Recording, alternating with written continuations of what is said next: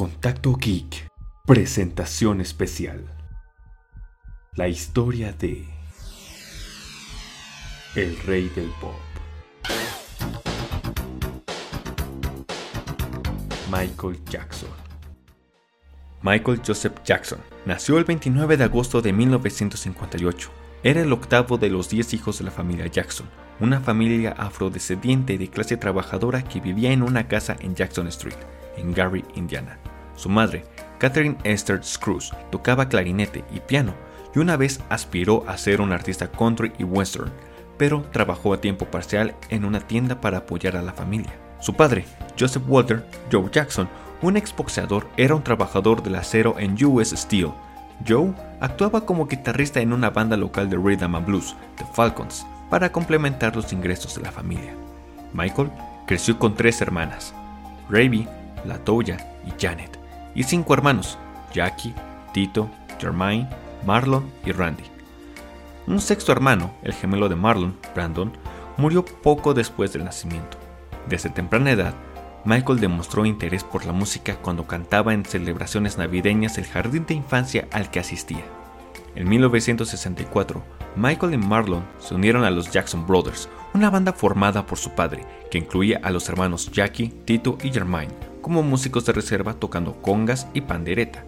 En 1965, Michael comenzó a compartir la voz principal con su hermano mayor Jermaine y el nombre del grupo cambió por el de los Jackson 5. De 1966 a 1968, realizaron una gira por el Medio Oeste, actuando frecuentemente en una cadena de clubes negros conocidos como el Chitrin Circuit, como teloneros de artistas como Sam and Dave, The OJs, Gladys Knight y Etta James. Los Jackson 5 grabaron luego varias canciones, incluyendo su primer sencillo, Big Boy, en 1968, para Steelwood Records, una discografía de Gary, antes de firmar con Motown en 1969. La revista Rolling Stone describió más tarde al joven Michael como un prodigio con abrumadores dones musicales, que rápidamente surgía como la principal atracción y cantante principal. El grupo fijó un récord en las listas cuando sus primeros 4 sencillos, I Want You Back, ABC, The Love You Save y I'll Be There, llegaron al número 1 en Billboard Hot 100.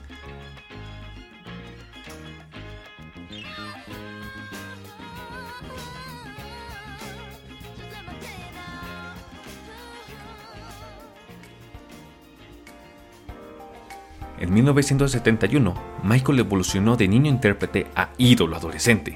Mientras Jackson comenzaba a emerger como solista en los tempranos años 70, él mantuvo lazos con los Jackson 5 y la Motown.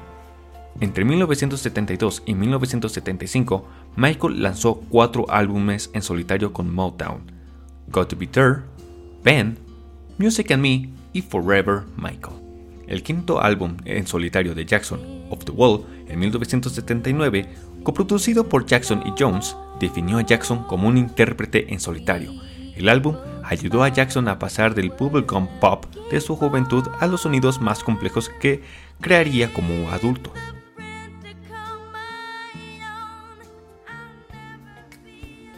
Los compositores del álbum incluían a Jackson, Rod Temperton, Stevie Wonder y Paul McCartney. Off the Wall fue el primer álbum en solitario que generó 4 éxitos entre los 10 mejores en Estados Unidos: Off the Wall, She's Out of My Life y los sencillos Don't Stop Till You Get Enough y Rock With You. El álbum alcanzó el número 3 en los Billboard 200 y finalmente vendió más de 20 millones de copias en todo el mundo.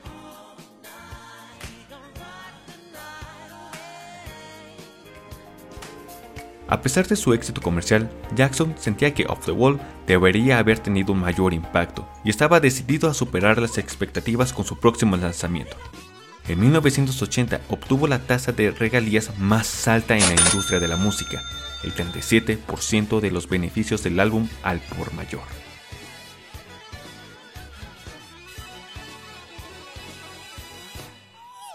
Jackson grabó con el cantante de Queen Freddie Mercury de 1981 a 1983, incluyendo una maqueta de The State of Shock, Victory y There Must Be More to Life Than This. Las grabaciones estaban destinadas a un álbum de duetos, pero, según el entonces manager de Queen, Jim Beach, la relación entre los cantantes se agrió cuando Jackson insistió en traer una llama al estudio de grabación. Las colaboraciones no fueron lanzadas oficialmente sino hasta 2014. Jackson pasó a grabar el sencillo State of Shock con Mick Jagger para el álbum de los Jackson Victory en 1984. Mercury, por su parte, incluyó la versión en solitario de There Must Be More to Life Than This en su álbum Mr. Bad Guy en 1985. Un éxito aún mayor vino con el sexto álbum de Jackson, Thriller, lanzado a finales de 1982. El álbum le valió a Jackson 7 Grammys más 8 premios American Music, entre ellos el premio al mérito, el artista más joven en ganarlo. Fue el álbum más vendido en todo el mundo en 1983 y se convirtió en el álbum más vendido de todos los tiempos en los Estados Unidos y el álbum más vendido de todos los tiempos en todo el mundo, vendiendo un estimado de 65 millones de copias. Encabezó la lista Billboard 200 durante 37 semanas y estuvo entre los 10 primeros de los 200 durante 80 semanas consecutivas. Fue el primer álbum en tener 7 sencillos top 10 en el Billboard Hot 100, incluyendo Billie Jean, Beat It y I Wanna Be Starting Something. En diciembre de 2015, Thriller fue certificado por 30 millones de copias equivalentes por la Asociación de la Industria Discográfica de Estados Unidos, convirtiéndose en el único álbum en lograr esa hazaña en los Estados Unidos.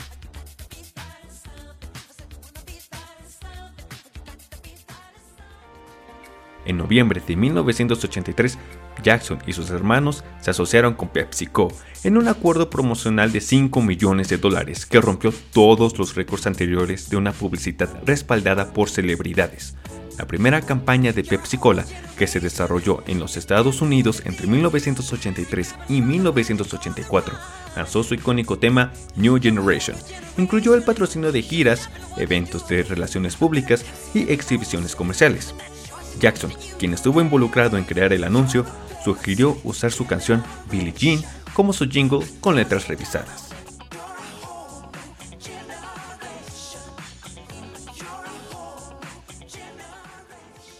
En 1985, escrita junto a Lionel Richie y en colaboración con extensos números de cantantes, entre los que se hallan Stevie Wonder, Diana Ross, Tina Turner, Bob Dylan y Bruce Springsteen, entre otros, lanzó USA for Africa, una producción musical que contenía el sencillo We Are the World, que fue grabado el 28 de enero de 1985 y sería lanzada mundialmente en marzo del mismo año. La canción logró ganancias de $63 millones, las cuales fueron donadas para el alivio del hambre en Etiopía, y se convirtió en uno de los sencillos más vendidos de todos los tiempos, con más de 20 millones de copias vendidas. Pero no todo siempre fue bueno. En 1986, a Jackson se le diagnosticó vitiligo, por lo que su piel fue perdiendo pigmentación. Esta enfermedad hizo que tuviera que evitar la exposición ante la luz solar. Para poder darle un tono más homogéneo a su piel, recurrió al maquillaje. En esa década, varios periódicos publicaron una foto en la que el artista estaba recostado dentro de una cámara de oxígeno y que, según ellos, dormía allí para evitar envejecer, rumor que luego sería desmentido por él. También en esos años surgieron otros rumores que fueron negados por él, como por ejemplo que tenía intenciones de comprar los huesos del llamado hombre elefante.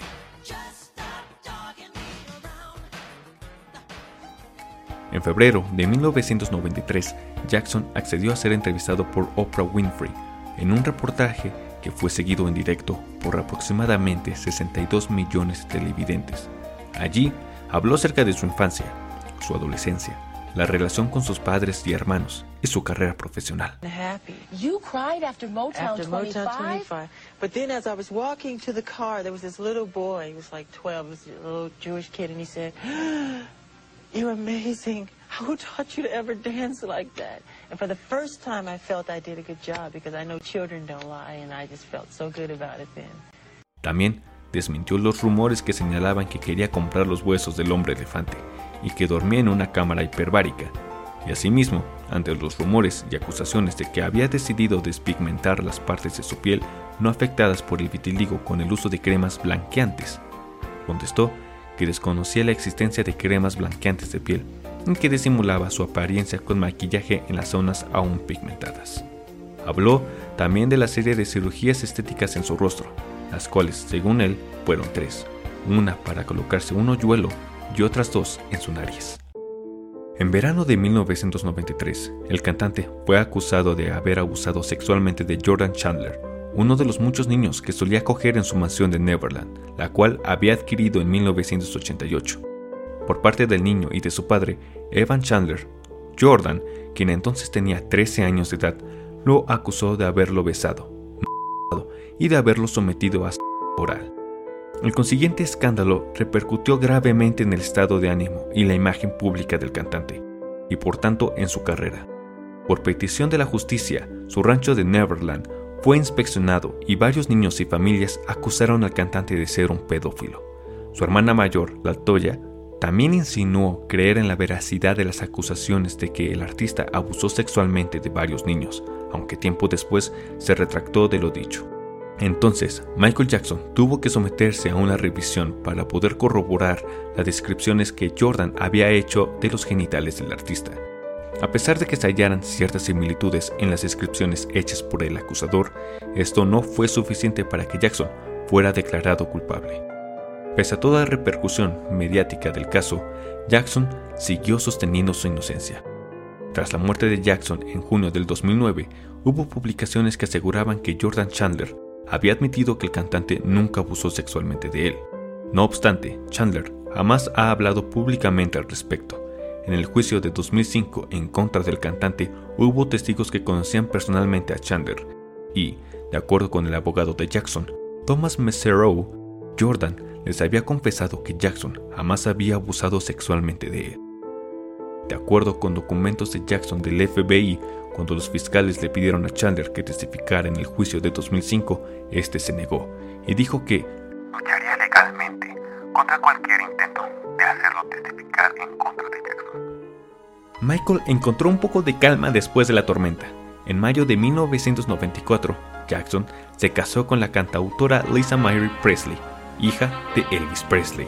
La pareja se había conocido en 1975, cuando Michael y su familia residían en el MGM Grand Hotel and Casino, donde la agrupación de The Jackson 5 realizaban conciertos, y a comienzos de 1993 retomaron su relación. Jackson y Presley contrajeron matrimonio en la República Dominicana y lo mantuvieron en secreto durante 2 meses. Algunos periódicos y revistas especularon con que la boda de ambos cantantes era solo una estrategia publicitaria. La pareja terminó por divorciarse 20 meses después, en noviembre de 1996, cuando su gira History World Tour pasaba por Australia. Jackson sorprendió nuevamente a la opinión pública al contraer matrimonio con una enfermera ayudante de su dermatólogo habitual, Debbie Rowe, a quien conocía desde la década anterior.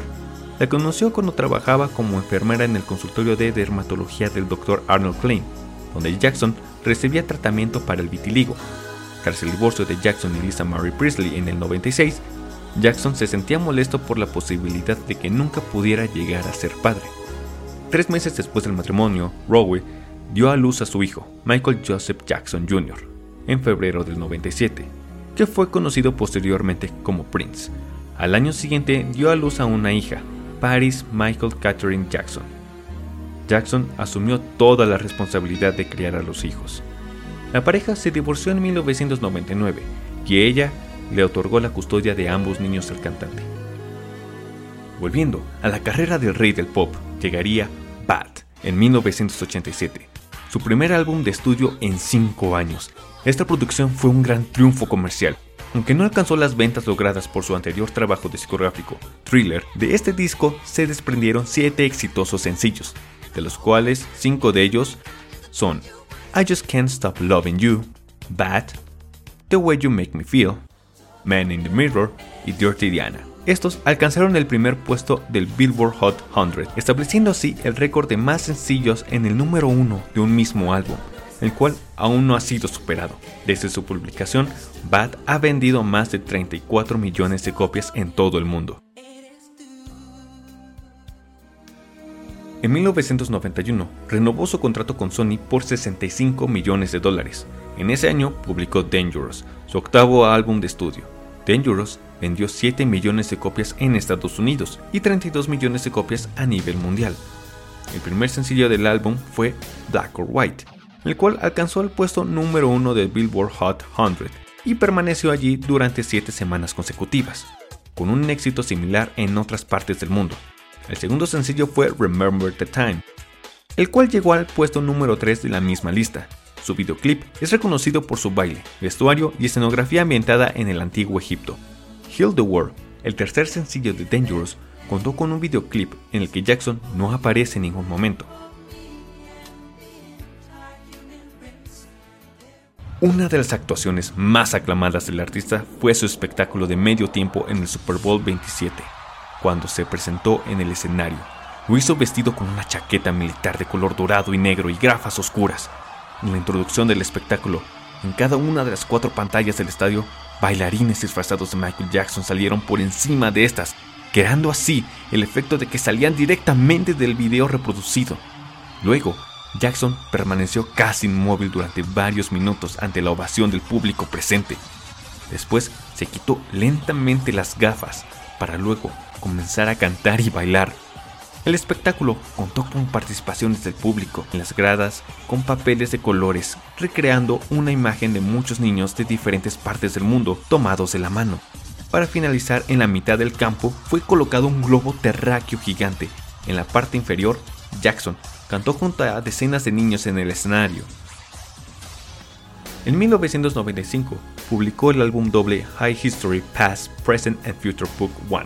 El primer disco, History Begins, contenía los temas más exitosos de su carrera, y luego fue reeditado con el nombre de Greatest Hits History Volume 1 en 2001, mientras que el segundo compacto, History Continues, contenía 15 nuevas canciones. Esta producción llegó al puesto número 1 del Billboard 200. Vendió más de 20 millones de copias en todo el mundo y se convirtió en el disco doble más vendido de todos los tiempos. Ha sido certificado por 7 millones de ventas en Estados Unidos y además History recibió una nominación al Grammy por Álbum del Año. Además de su carrera musical, Michael también tuvo otras apariciones en el cine y la televisión, entre ellas su cameo en Men in Black 2 como él mismo, su película Moonwalker, su participación en la película de El Mago, una participación secreta en la serie de televisión Los Simpson como un loco que presumía ser Michael Jackson. No puedo creer que no hayas oído de mí, soy un artista muy popular. Pero claro que he oído de ti, si no vivo en una cueva. ¿Cómo dices que te llamas? Michael Jackson. No me suena. ¿No me has visto en televisión? No. ¿Discos? No. ¿Thriller? Tú lo serás. ¿Billie Jean? ¿Qué dijiste? ¿Billie Jean? No. Bien, ¿qué te parece esto? Billie Jean is not my lover. She's just a girl who says that I am the one.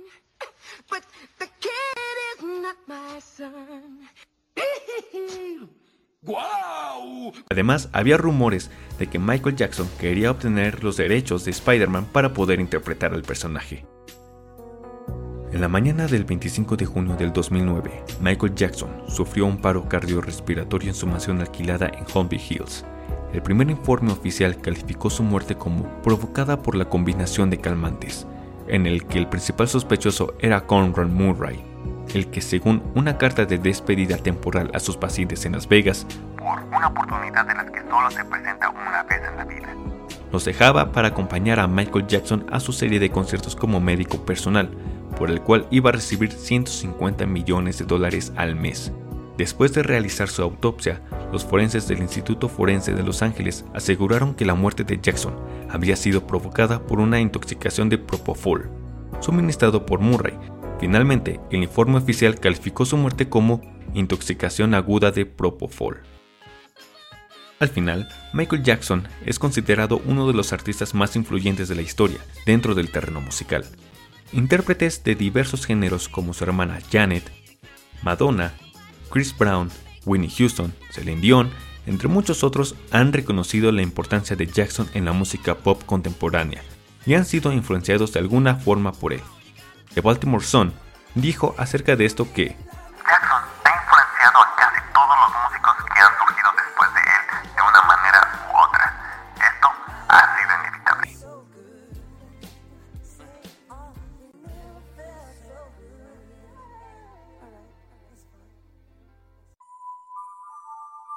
Contacto Geek, presentación especial. La historia de el rey del pop. Michael Jackson.